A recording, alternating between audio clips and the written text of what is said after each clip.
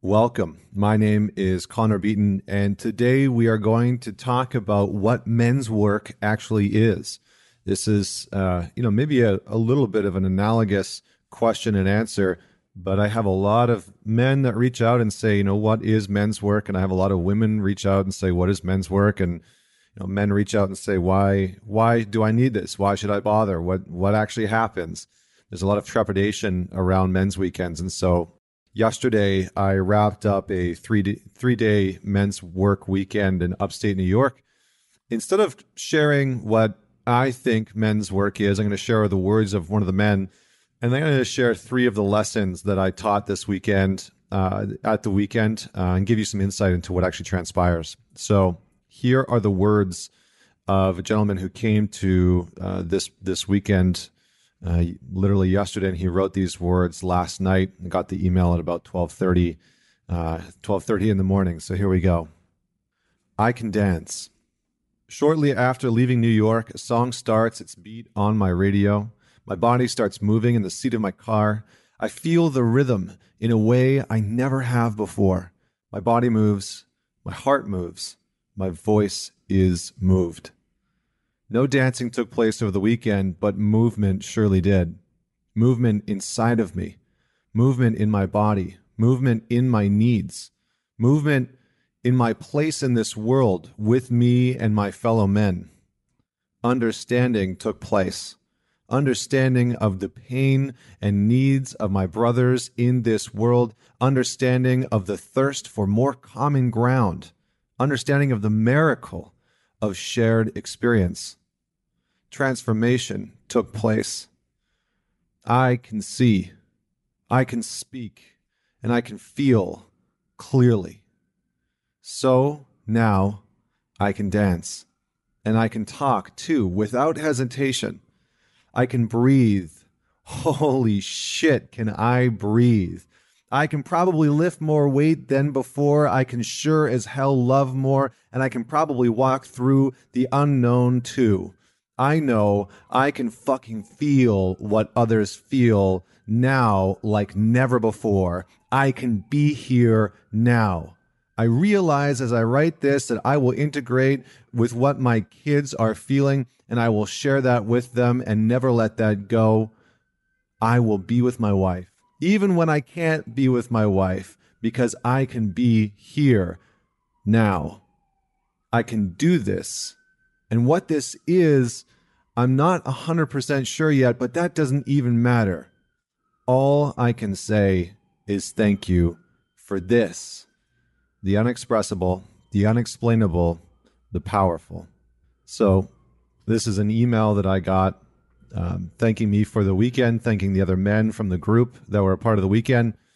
And, I think that these are powerful words in many ways. This was a man who, I want to be respectful of his story, so I won't share too much, but went through, some pains in his childhood and struggled in countless ways.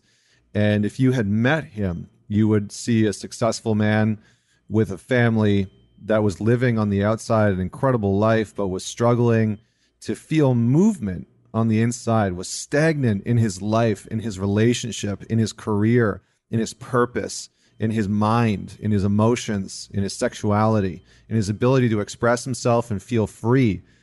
And I don't know about you, but for me, what I hear in those words is a man who has found a sense of freedom that he has longed for a very long time. And what I can tell you is that when I looked into his eyes after he did some incredibly deep work over this weekend, he had freed himself from chains that he'd been carrying around, from weight that he had been carrying around for decades.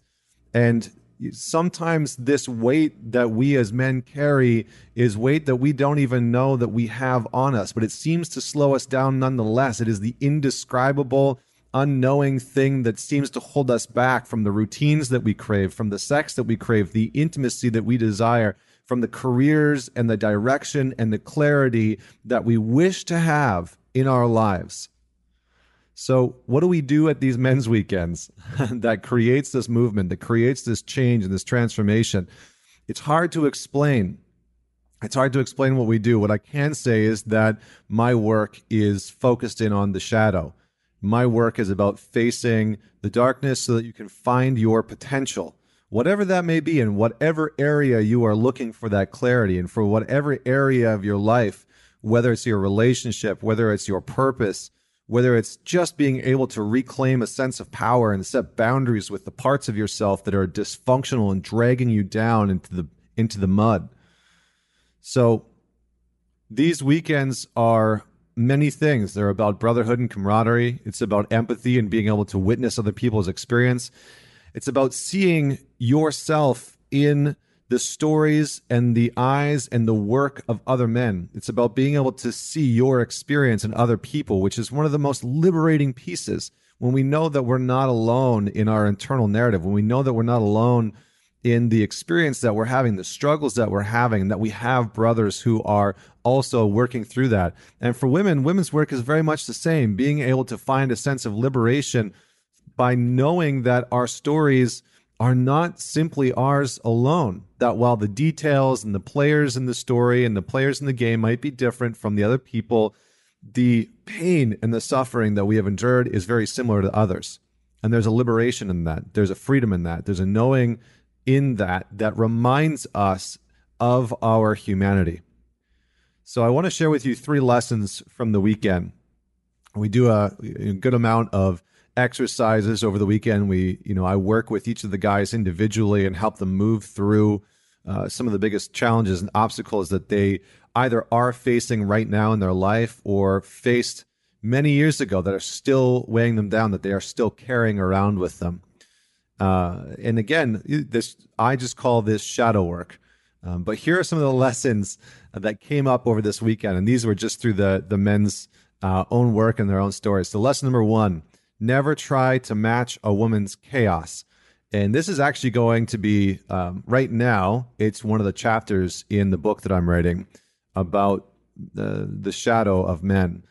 So never try to match a woman's chaos. What does this mean? Well, oftentimes, one of the things we were talking about over the course of this weekend was that what can happen in a relationship is that when a man is numbed out or shut down and he's not able to tap into his internal experience and his fullest expression, and he's not able to open his heart and open his mind and be able to communicate what's happening inside of him, that a woman will often intentionally try and piss him off.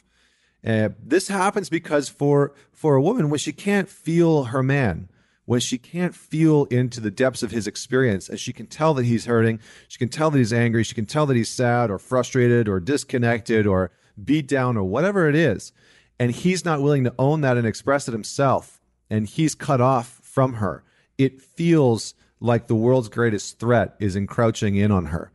And she will sometimes intentionally try and get a rise out of him just so that she can feel something from him, anything from him, other than feeling rejected and outcast.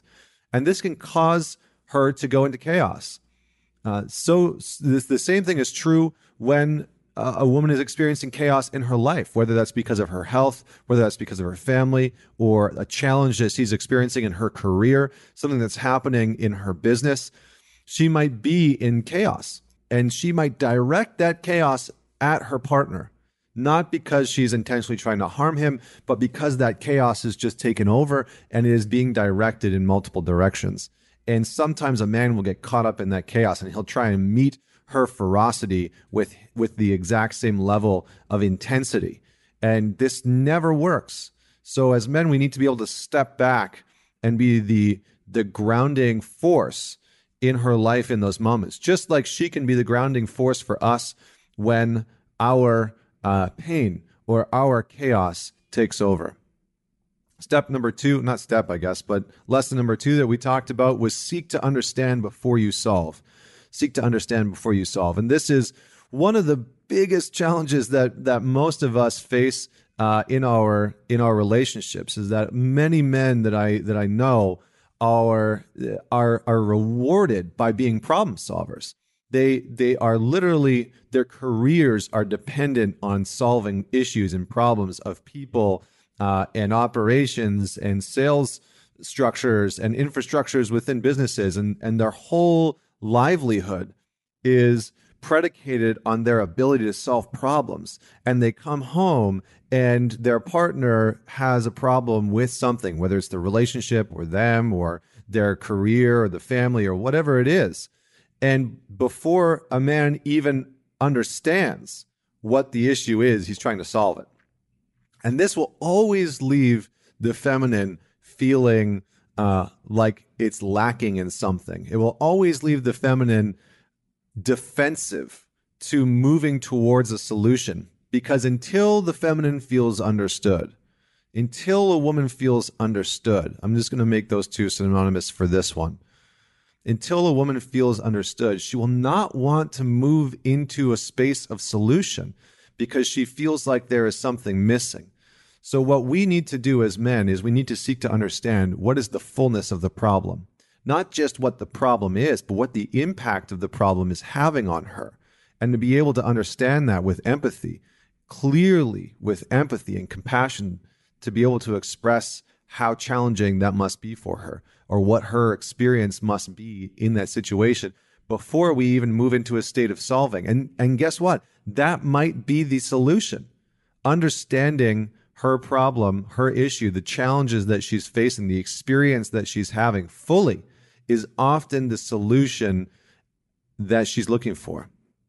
Number 3 that we talked about is that a man's purpose to serve the outer comes through maintaining the order of the inner.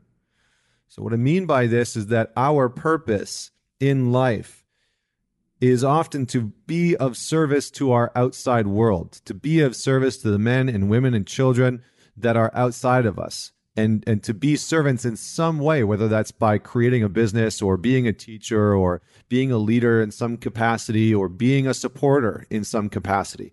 But as men, we are only able to serve the outside to the degree that we are able to maintain order, to nurture the garden within us, to be able to focus in on doing the hard work of cultivating a growth-oriented mindset, of dropping into our heart and leading with love and empathy and compassion, knowing that there are so many people in the world who are suffering to the same degree that we are and more. Not to take that knowledge and information to diminish our own experience, but to use it as a fuel for the fire within us to continue to cultivate a healthy sense of equanimity.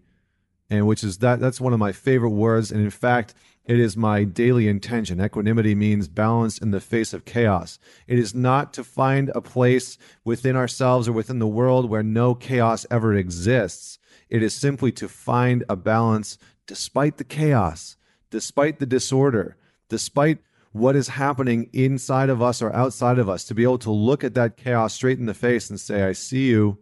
It's okay. I'm still here. I'm still balanced. I'm still maintaining my order. And that might mean that we need to fully express the anger that we feel, not direct it at people, not try and repress it or push it down or cram it into a small space within us that eventually pops back out anyway, like a sort of angry whack-a-mole, but to be able to honor and respect and own the truth that's within us, whatever that might be in the moment. Sometimes maybe it's sadness. Other times maybe it's anger. Sometimes it's clarity, a fierce clarity of what we know we need to do in our lives, the conversations we want to have in order to maintain a sense of direction, a sense of groundedness, and a sense of deep, rich empowerment so that we can walk through this world and be of service, not just to ourselves, but to others. So these are some of the messages that we work on.